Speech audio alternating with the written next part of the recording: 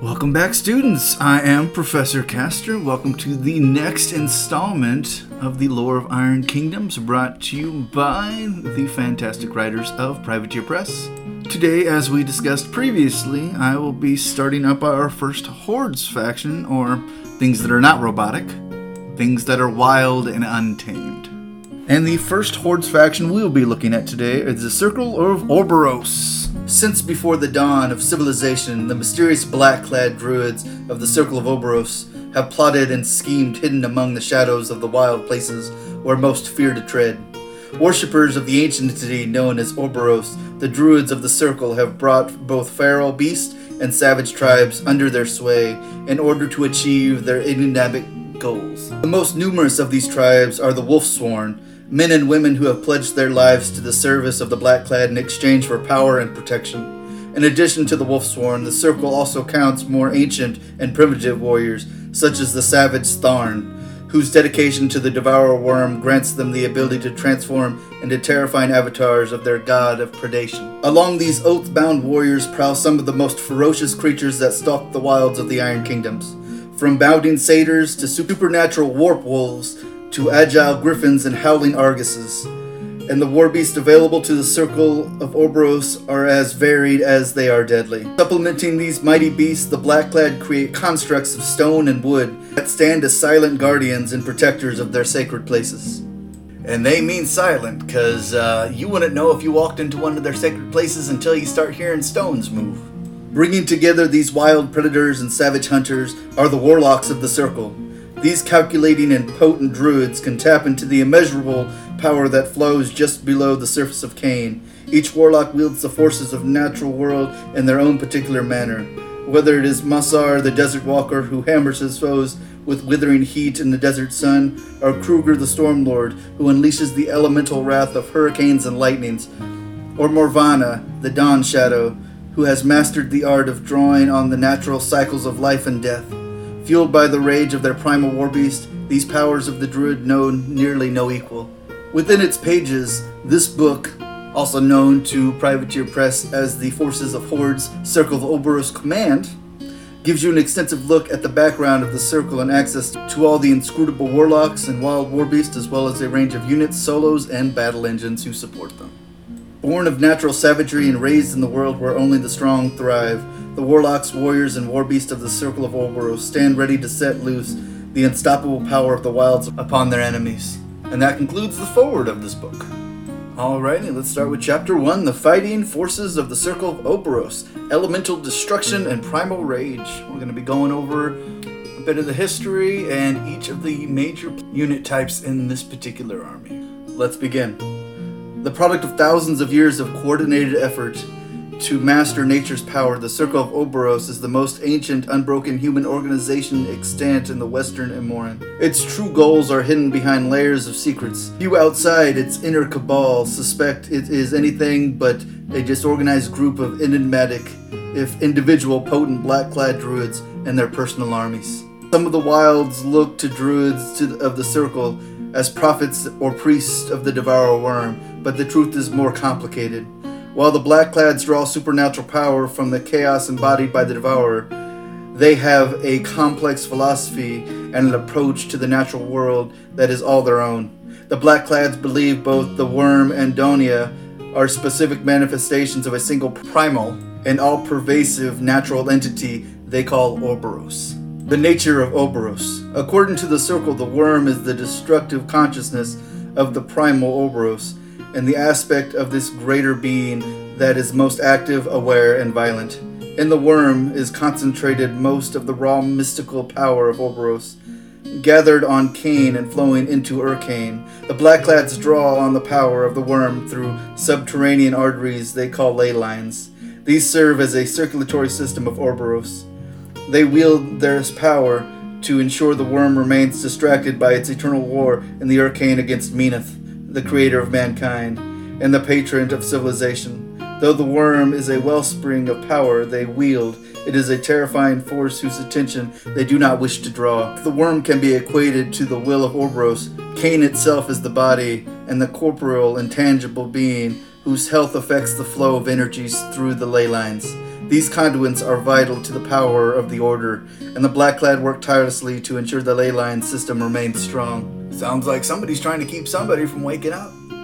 Also, side note, worm is spelled W-U-R-M, not W-O-R-M, just so we can be clear on that. The energies flowing through the ley lines can become choked by civilization. Anything that disrupts the course of rivers and the integrity of the mountain and hills, or the growth cycles of forest, injures Orboros. When its body becomes too riddled with wounds left by the civilization, the Devourer feels its weakening condition, which risks it returning to the world and unleashing devastation across the face of Cain. Recent years have seen several close calls as conflict with the Trollkin, with the Legion of Everblight, and even with the Circle's membership, prompted supernatural clashes on a scale beyond anything the Order has ever experienced. Thus far, the Circle of Orboros has narrowly managed to avoid disaster. These minor successes do not change the fact that the Order believes ultimate destruction to be inevitable. Even without the spread of the Dragon Blight and the renegade Blackclads conspiring to aid the return of the worm, the inexorable spread of civilization guarantees the Circle will fail in its long-term goals. Cities and towns increasingly push back the natural world, and even incessant warfare between nations has done little to diminish mankind's population. Facing this, the Blackclads insist violence on any scale against civilization is justified. Were all the great kingdoms shattered and all their cities turned to rubble, would not be enough to reverse this imbalance. The Blackclads focus on limiting civilizations wherever possible, as well as battling any other threats to the body of Orboros, such as the Blight of the Dragon. The scope of this work is vast, but even the fact that the Circle's goals are unachievable do not deter the Druids from making their attempt. Operating in scattered groups, the Blackclads have created a network of sacred sites to channel the natural powers of the ley lines. They use this network for communication and to transport themselves instantly across vast distances. Maintaining the sites has sometimes required them to go to war with groups who have defiled them. When roused to battle, the Circle of Orboros is unsurpassed at exploiting the terrain to their advantage, striking swiftly and unexpectedly across great distances and invoking destructive elemental power. Thunder rolls forth from storms by their will, stones rise from the earth with a gesture, and terrifying beasts rage at their command. Blackclads have deserved reputation for callousness towards slaughter, plague, and famine, but their larger work is bent towards forestalling far greater destruction. They ultimately seek to preserve a place for humanity on Cain. The Blackclads, however, are few. To wage their wars and protect their holdings, they have had to establish many alliances with people of the wilds. As much as possible, they avoid risking their own lives, preferring instead to sacrifice the many minions, pawns, and vassals in their service. Those loyal to the Blackclads inhabit every sizable forest, mountain range, swamp, desert, and other wild places in western Amoran. Among the families in these remote corners are some that stand ready to lend their strength bound to the Druids by ancient ties. Barbaric people have willingly allied with the Circle, and the Blackclads manipulate them to fight on their behalf.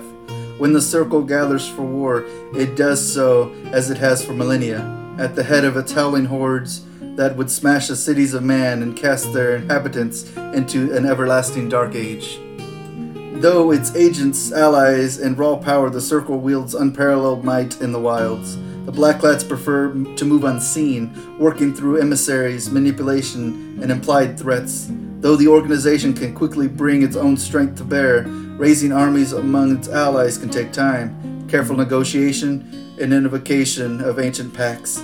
The Circle is at its strongest when the agents have time to meticulously prepare their plans. I suppose when you're putting together an army of forest critters and barbarians, it does take a bit of time to get everybody in the same spot at the same time. Next chapter, Averting Apocalypse. Given its unusual allies and its generally fractious nature, it is no accident the two incidences that caused the Circle of Orboros to come closest to utter failure have been connected to those inside their own ranks. The year 609 AR was especially dire for both the Circle and for Cain itself, as events conspired to bring Western Amoran to the brink of annihilation not once, but twice. One of these incidences involved Kruger the Stormwrath, the self-designated Stormlord, who entered into a reckless, bold conspiracy with several dragons starting at 607 AR. Though Kruger's goals were aligned with the Order's, he aimed to bring a swift and decisive end to the Legion of Everblight, one of the greatest threats to the Blackclad. his means were considered reckless in the extreme. He sought to stir the dragons to confrontation. Going against direct orders of all three ruling omnipotents, Kruger stole artifacts from the Order and made contact with the Blightagast, the greatest of Toruk, the Dragonfather's progeny.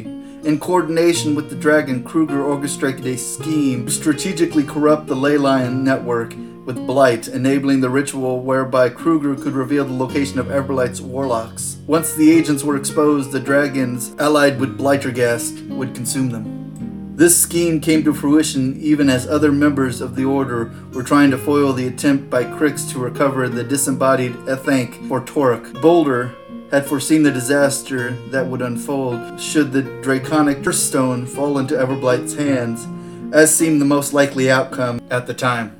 Both of these efforts to thwart Everblight's proceeds, but eventually came to be at cross purposes. Kruger's ritual to reveal the warlocks of Everblight also uncovered the presence of this Ethank, which had been seized by Signar as it is being moved through the Wormwall Mountains. As a result, two of the dragons dedicated to the effort to destroy Everblight were distracted from their purpose and attempted to seize the Ethank instead, throwing Kruger's plans into shambles. Toruk flew to the mainland from Krix for the first time in 16 centuries to confront his progeny. By the end of this clash over Signar, Toruk was injured but had consumed one of his spawn. Blightagast had devoured the disembodied Ethank, and great swaths of Wormwall Mountain had been blighted and set ablaze. Kruger insisted that, though his efforts did not proceed as planned, the outcome still benefited the Order because multiple dragons had been weakened and left with lasting wounds, including Toruk. The other leaders of the Order conceded that the thing might have gone worse, but any gain from this clash was difficult to measure. Had Toruk succeeded in defeating the rest of his progeny, it would have resulted the ultimate unraveling of all the Circle's efforts.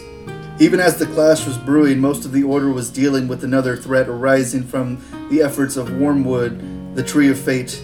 The alliance between Circle of Orboros and this ancient embodiment of the Devourer Worm has always been a complicated one. As Wormwood seeks to see the worm return to Cain and civilization utterly destroyed, a goal the Circle stands united against, Wormwood has rarely acted directly in pursuit of this goal, however. And in their battles against encroaching civilization, the Circle has found the Tree of Fate a powerful and useful ally. In 609 AR, Wormwood nearly succeeded in summoning the worm. This event was arranged by awakening the great axe Rathrok, the artifact also known as the World Ender. While the ley lines of the Eastern Dominion were badly damaged and weakened, the strain of the ley line network in this region was considerable. In recent years, it had been used to conduct numerous extraordinary rituals, including widespread teleportation, the invocation of powerful earthquakes. Wormwood increased this strain as it manipulated tribes of Gatormen and Faro to attack the newly established Trollkin communities in the northern Bloodstone Marches, while at the same time directing the Tharn King Cromac, the Ravenous, to seek Rathrok there. For a tree, it sure does a lot of things. The war between Trollkin, Faro, and Gatormen led to the ascension of the Gatorman warlock Bloody Barnabas as the god of slaughter, becoming essentially a reptilian avatar of the worm on Cain. The barrier between Cain and Urcain weakened as Rathrok awakened, and Barnabas completed his own rite, opening the portal to bring the Devourer Worm into the world. This summoning was facilitated by the existing hole in reality attached to the scorn-named Voidseer Mordekar.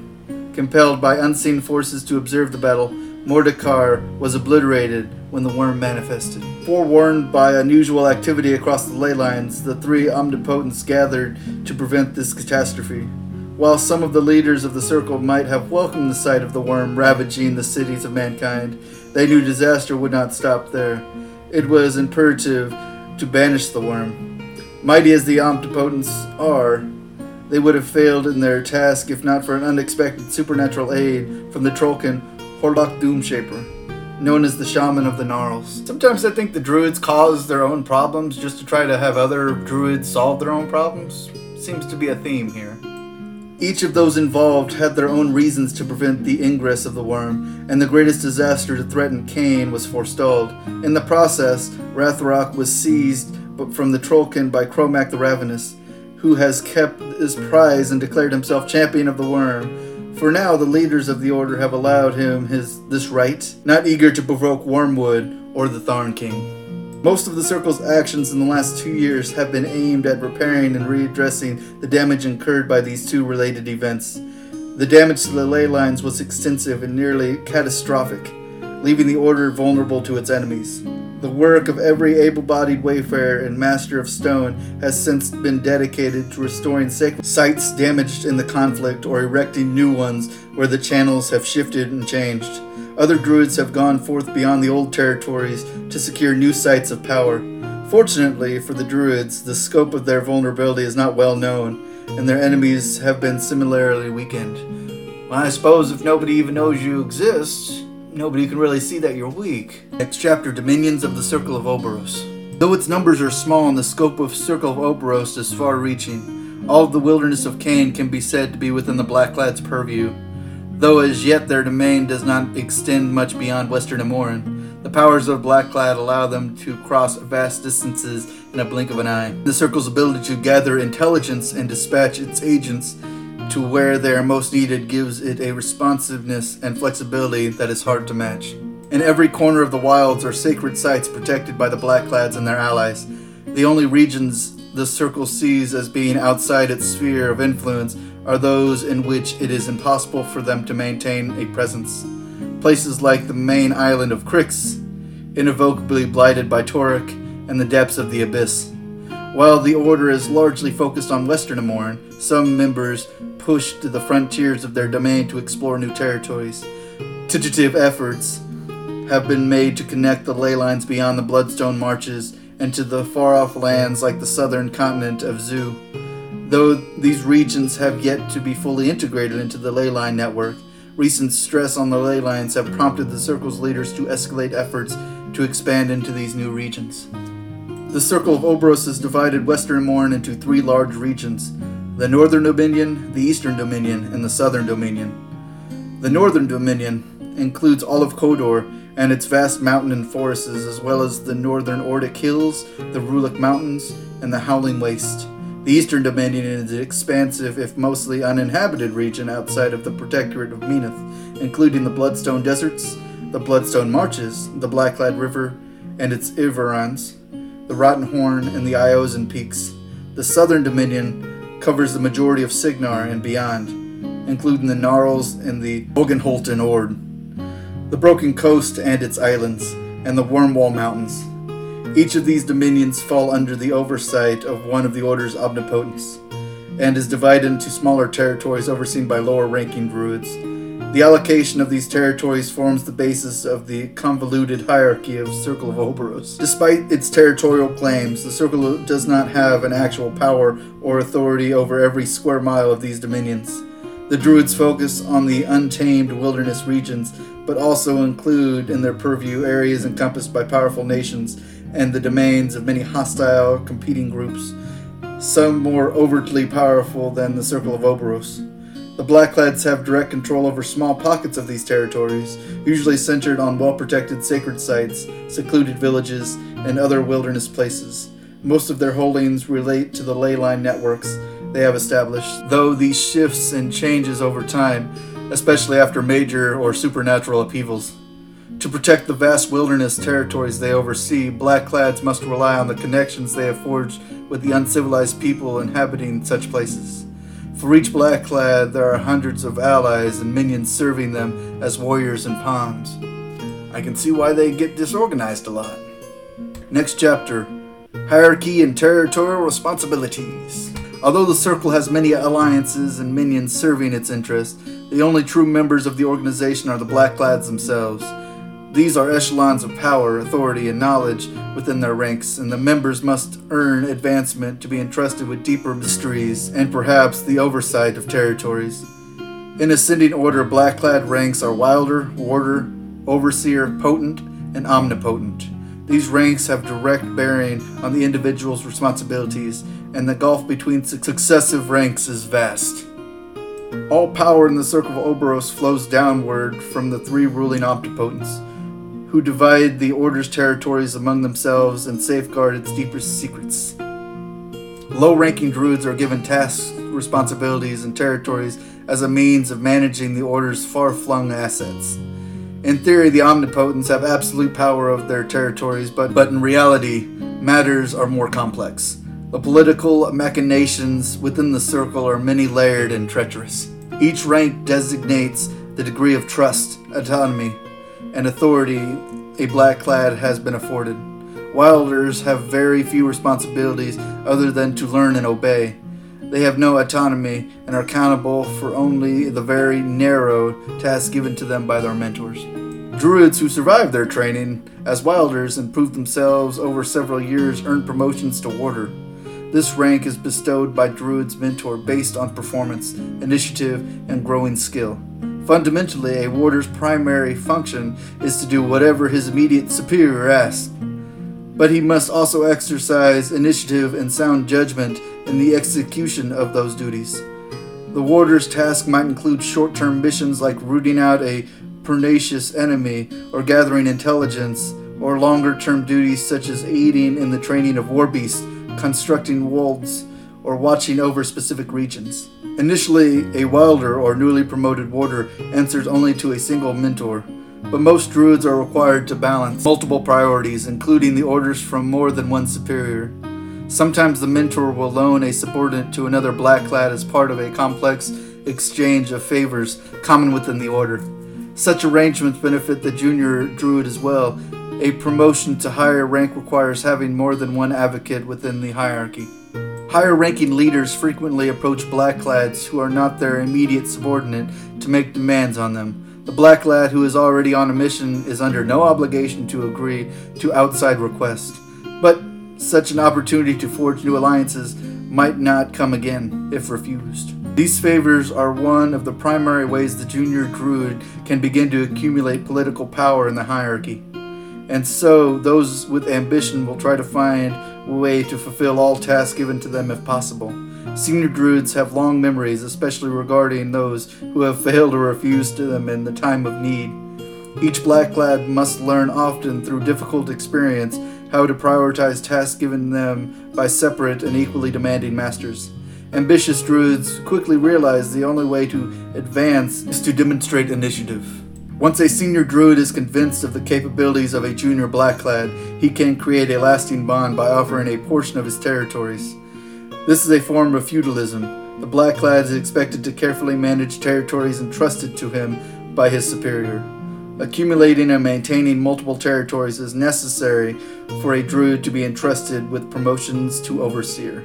Such a promotion requires the supporting testimony of 2 or more Overseers who have worked closely with the candidate, as well as the authorization of 2 or more potents. Overseers are vital links for the Circle's chain of command, trusted to undertake missions requiring considerable coordination and personal power. They are responsible for sacred sites within the patchwork of their territories and must ensure their energies contribute to the ley line network. They must confront and eliminate any enemies that threaten the ley lines or the standing stones controlling their flows. The regional territories of an Overseer are generally larger than a lone black-clad can patrol, even with the aid of supernatural teleportation. This duty falls to the subordinate black-clad, or the locals who can act as Druid's eyes and ears, and in time of threat as expendable warriors. Overseers are also expected to contribute to the identification, recovery, raising, and mentoring of new Wilders. As well, an Overseer with growing territories may seek out talented warders to watch over portions of their domain, reinforcing the chain of fealty and command. The accomplishments of a junior Druid reflects on those they serve, so it is advantageous to have subordinates who distinguish themselves. Ambitious Overseers will broaden connections with other senior Druids in the hope of continuing to cement their value in the organization. Not all Overseers supervise territories, though. Most do. Some capable Druids earn acclaim through other means, such as leading strike forces into battle or constructing walls. Elevation from Overseer to Potent is an even greater milestone. Each Potent is a poisoned master of elemental forces and keeper of large territories scattered across multiple dominions. As with promotion from Warder to Overseer, an Overseer can be raised to Potent only if at least 2 of the ruling omnipotents agreed to the promotion is warranted. Potents are jealous of their individual power and often resent the rise of others to that rank. Each represents a potential rival with whom they must share territories, subordinates, and authorities. It looks like there's a side note for significant potents in the Circle of Orboros at the writing of this book, unless it hasn't been updated in a few years, but we will see. Boulder of Stone Soul, Bragdus Thorol of Rune Carver, Donavas of Warnrock, Kruger the Stormlord, Levine the Way Opener, Morvana the Dawn Shadow, Rosterly the Hornclawed, Civil the Salt Wind, Tamora the Long Shadow, Vasquez the Knot Keeper, and Werner the Nightbringer. I'm sure their surname probably is more from the Druid order than, a standard name. Back to the writing. The influence and authority of the potents make it difficult for lower-ranking druids to refuse their orders, even if the requesting potent is at odds with the druid's mentor or other superiors. Enmities and even open conflict between druids at this rank is common. Generally, members of the order vie with another through subtle means, such as poaching subordinates or persuading the leaders of tribal warriors to the rival's territory to serve them instead. Bitter rivalries between the black-clad can last for decades. The omnipotents intervene if such conflicts threaten the larger goal, though some degree of competition and even violence is tolerated, considered healthy since it fosters adaptability and culls the weak.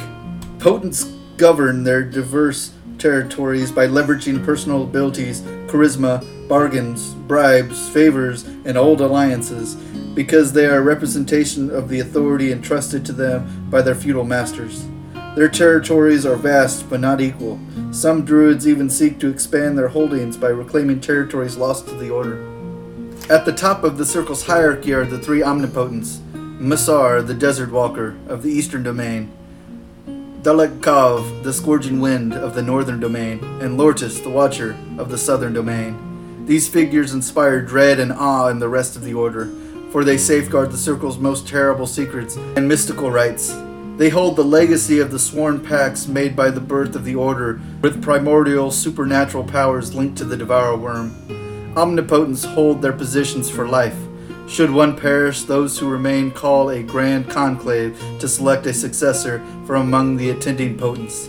The omnipotents know their subordinates well and generally have already determined who will be the next to rise. Lordis is the most recently elevated of the omnipotents, having taken the place of Ergonos in 606 AR after he was slain by Trollkin forces led by Chief Madrak Ironhide and Horlock Doomshaper.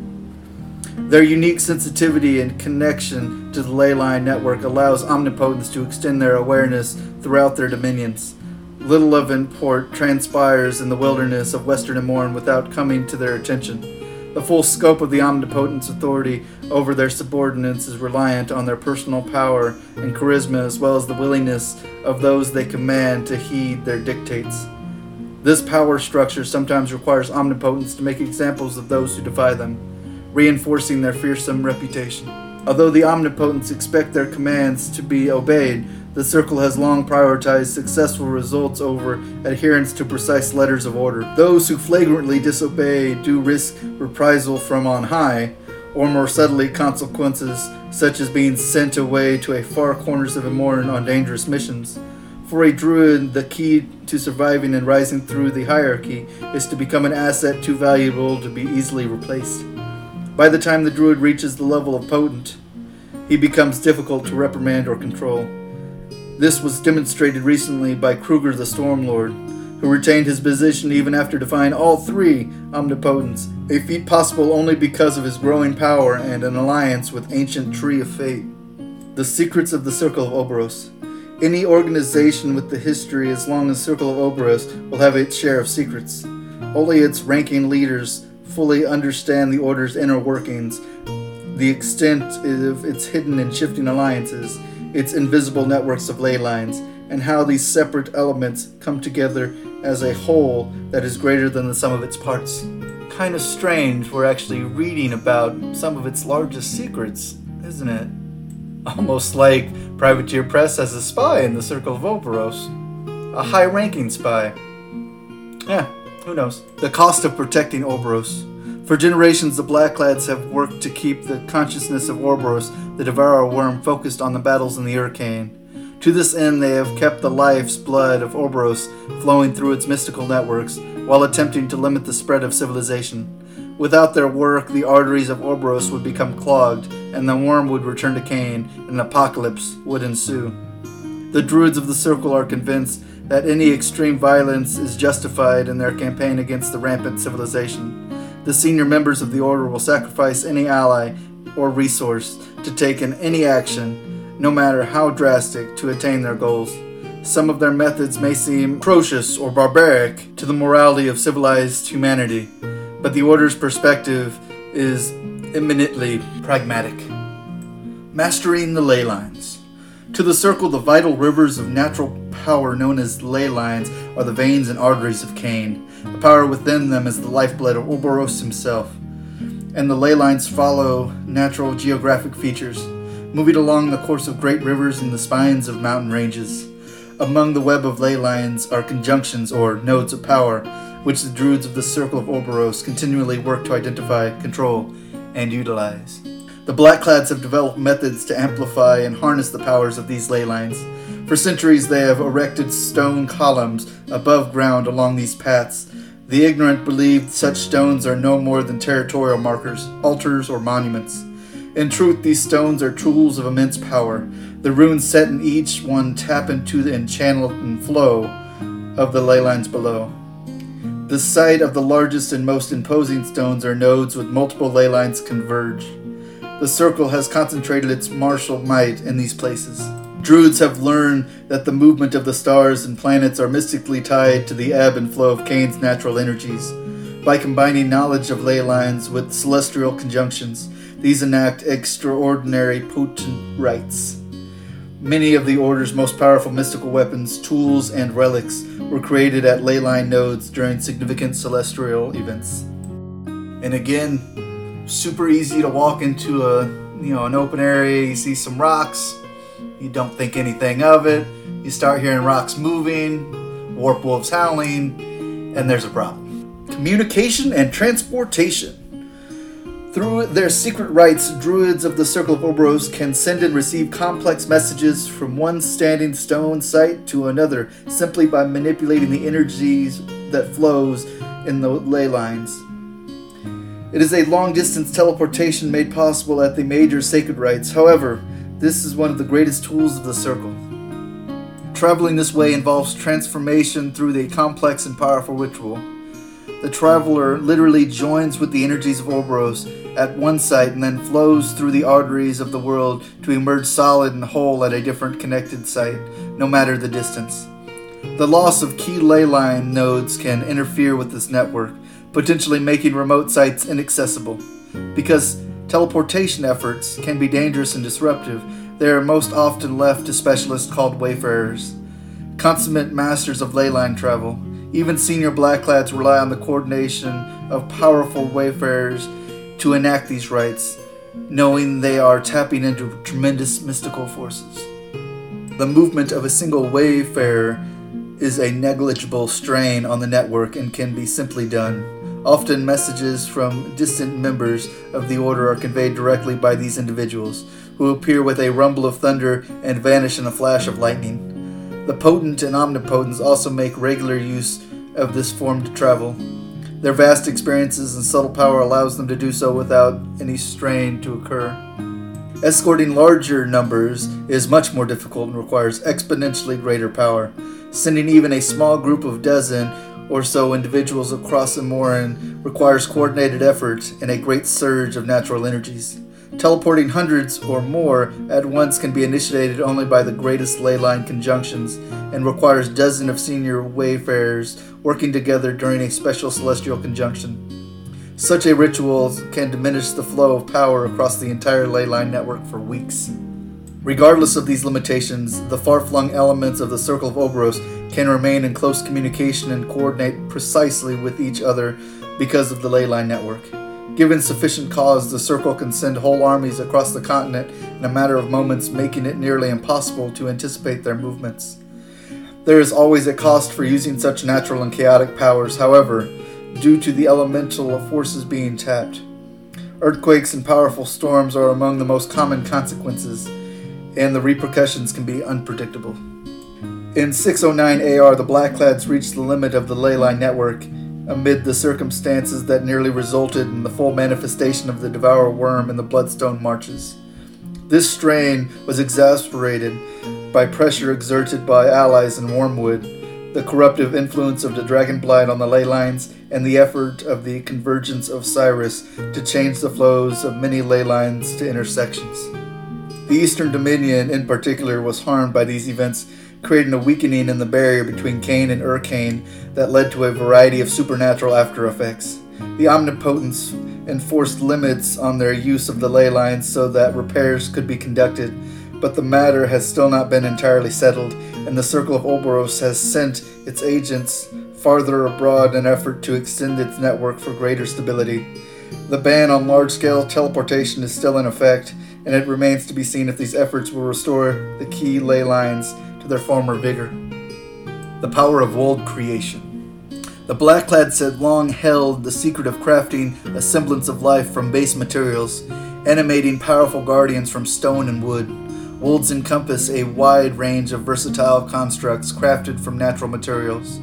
Though very different from truly living creatures, wolds are effectively a unique type of war beast and are controlled by a similar mental connection. Some Circle Warlocks consider wolds far more reliable than the wild beasts that serve the Order. As wolds are incapable of disobedience or animalistic compulsions, they do precisely what they are directed to do. Wolds are durable as stone, but lack the recuperative powers and vitality of living warbeasts. Crafting wolds is a long and laborious process, but in the end a warlock gains a potent extension of his will. Wolds serve a wide variety of purposes, from guarding sacred sites to escorting high-ranking Blackclads to crushing the Circle's enemies on the battlefield.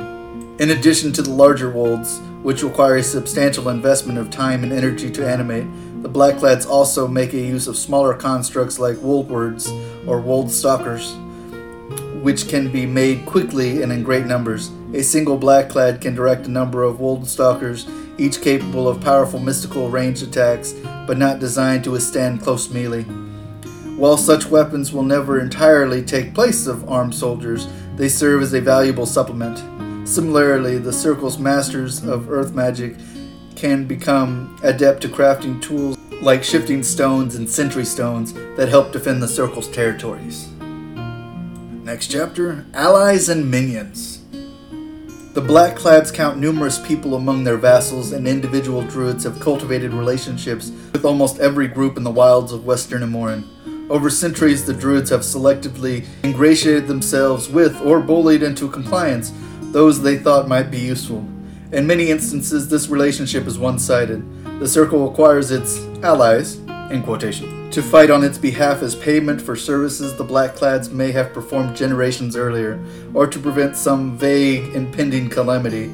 Some of these arrangements are little more than extortion. In other cases, the Blackclads manipulate the beliefs of certain groups so they think they share the same goals as the Circle of Orboros, even if that's not actually true. The Circle has established a number of true, long-standing alliances that can be called upon in times of need. Rather than ruthless exploitation of these groups, the Blackclads instead use their prodigious power to aid and protect them, creating a mutual beneficial arrangement. The Tharn and the Wolfsworn are among these favored allies. Even in these relationships, the Blackclads strive wherever possible to get more from the arrangement than those who serve them. Some Blackclads are diligent in honoring promises, others are more manipulative and treacherous.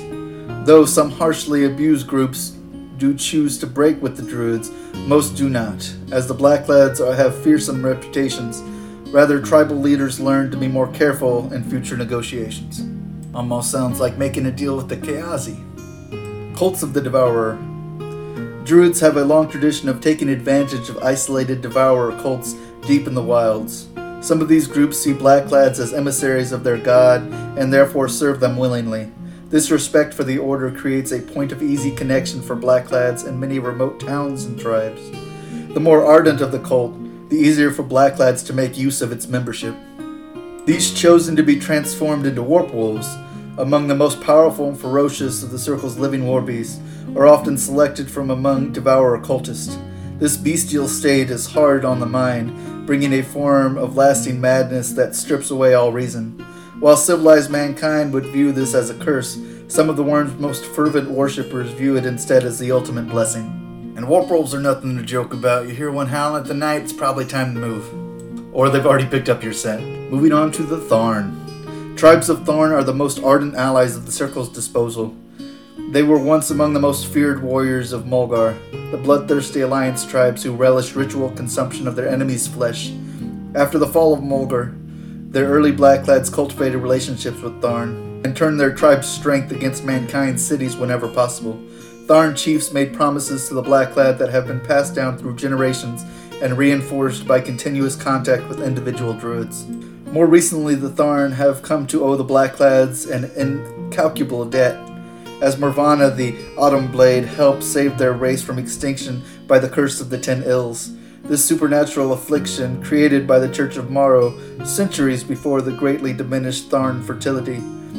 Even beyond their salvation from this curse, the Tharn appreciate the opportunities given to them by the Circle of Orboros to pay reverence to their god, making the bloody offerings in combat.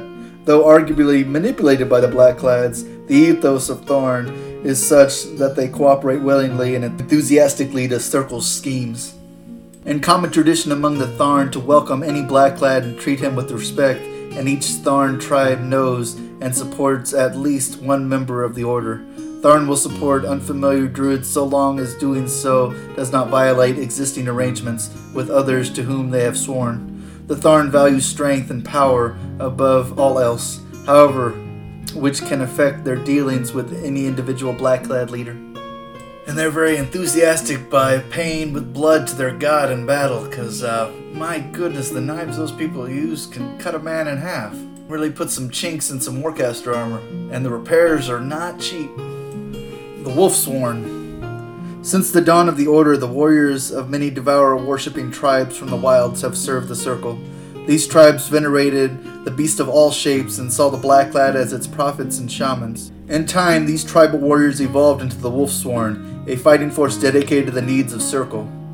When called by the Blacklads to battle, these warriors bear the brunt of the fighting. They are the most closely integrated and most numerous and most organized of the Circle's allies. The Wolfsworns dwell in small communities scattered across the wilderness of western Amoran. When not called to war, individual members carry on normal lives and raise their families.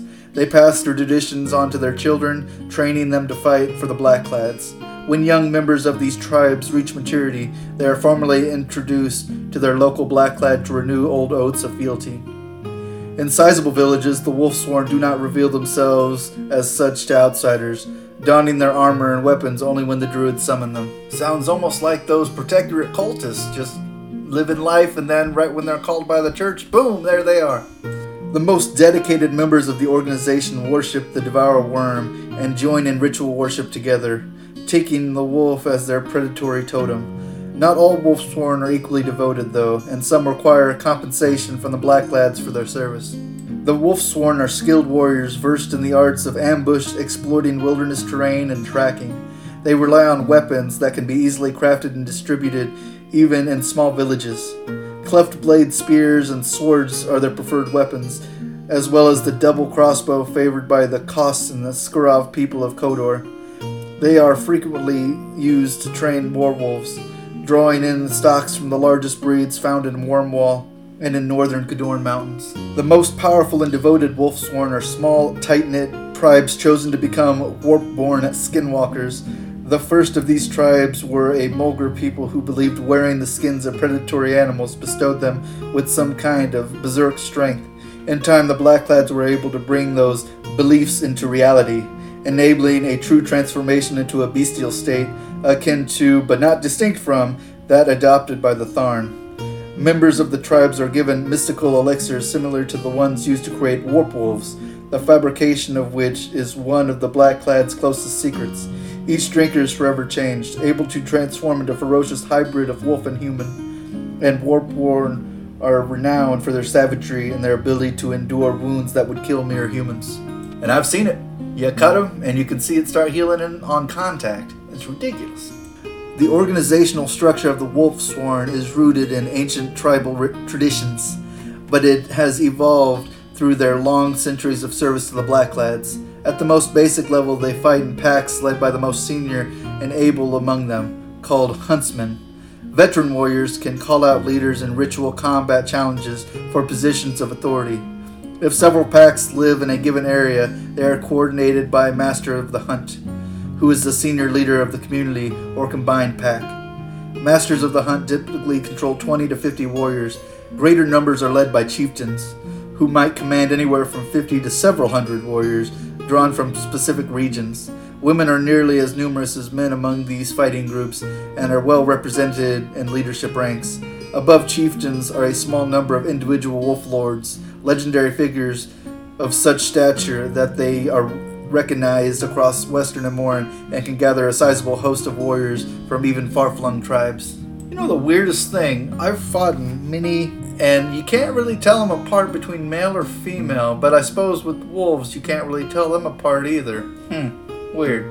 Although I could swear that I've seen a female orc wolf at least once. Other non-human tribes. The Circle's use of tribal races exemplifies the essential callousness of black-clad diplomacy. Such allies, including warriors drawn from Faro, Gatormen, Bogtrog, or Croak villages, are generally seen as ready fodder for the Circle's schemes.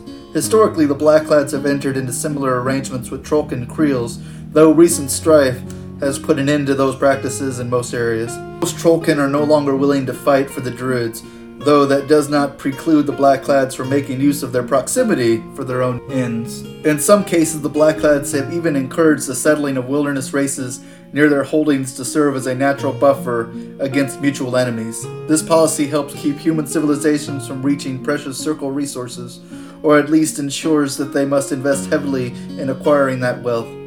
As civilized armies undertake such campaigns, it is common for Blacklads to run interference, employing ambushes and guerrilla attacks to deter the invading armies. This serves both to preserve the wilds and to foster debt among the leaders of the tribal races, as the Druids will later ask them to repay the favor. There are several notable forest and mountain regions that have never been exploited by mankind almost entirely because of the tireless efforts of the Circle of Orboros. Sometimes Blacklads are more proactive in manipulating these non-human races. A druid who has an ear of a warlike chieftain finds it simple matter to point that leader and his warriors towards targets of the Blacklads' choosing. Often the wild folk are eager to serve the warriors in return for rights to the spoils or other boons. They are quite willing to risk their lives in battle so long as the reward is sufficient. I suppose the idea we'll work for food is good among every race in the Iron Kingdoms. Alrighty class, that concludes the history and the different factions within the Circle of Orboros, and gives us an appreciation for the scope that you'll run into these creatures, or not, because apparently they're just as hidden as they've always been. Alright, and as for the homework that I ask every class, please, if you're enjoying this podcast, share it with your friends, share it with the other gamers you work with at the shop. Knowing a little bit more lore about the games that you play always adds a little bit extra flavor to the game matches, so you can kind of get a feel for the characters on the board. And as always, thank you for showing up. I am Professor Castor, and we'll see you in the next course. Also, a big thank you to Privateer Press for writing this lore and letting me read it. See you next time.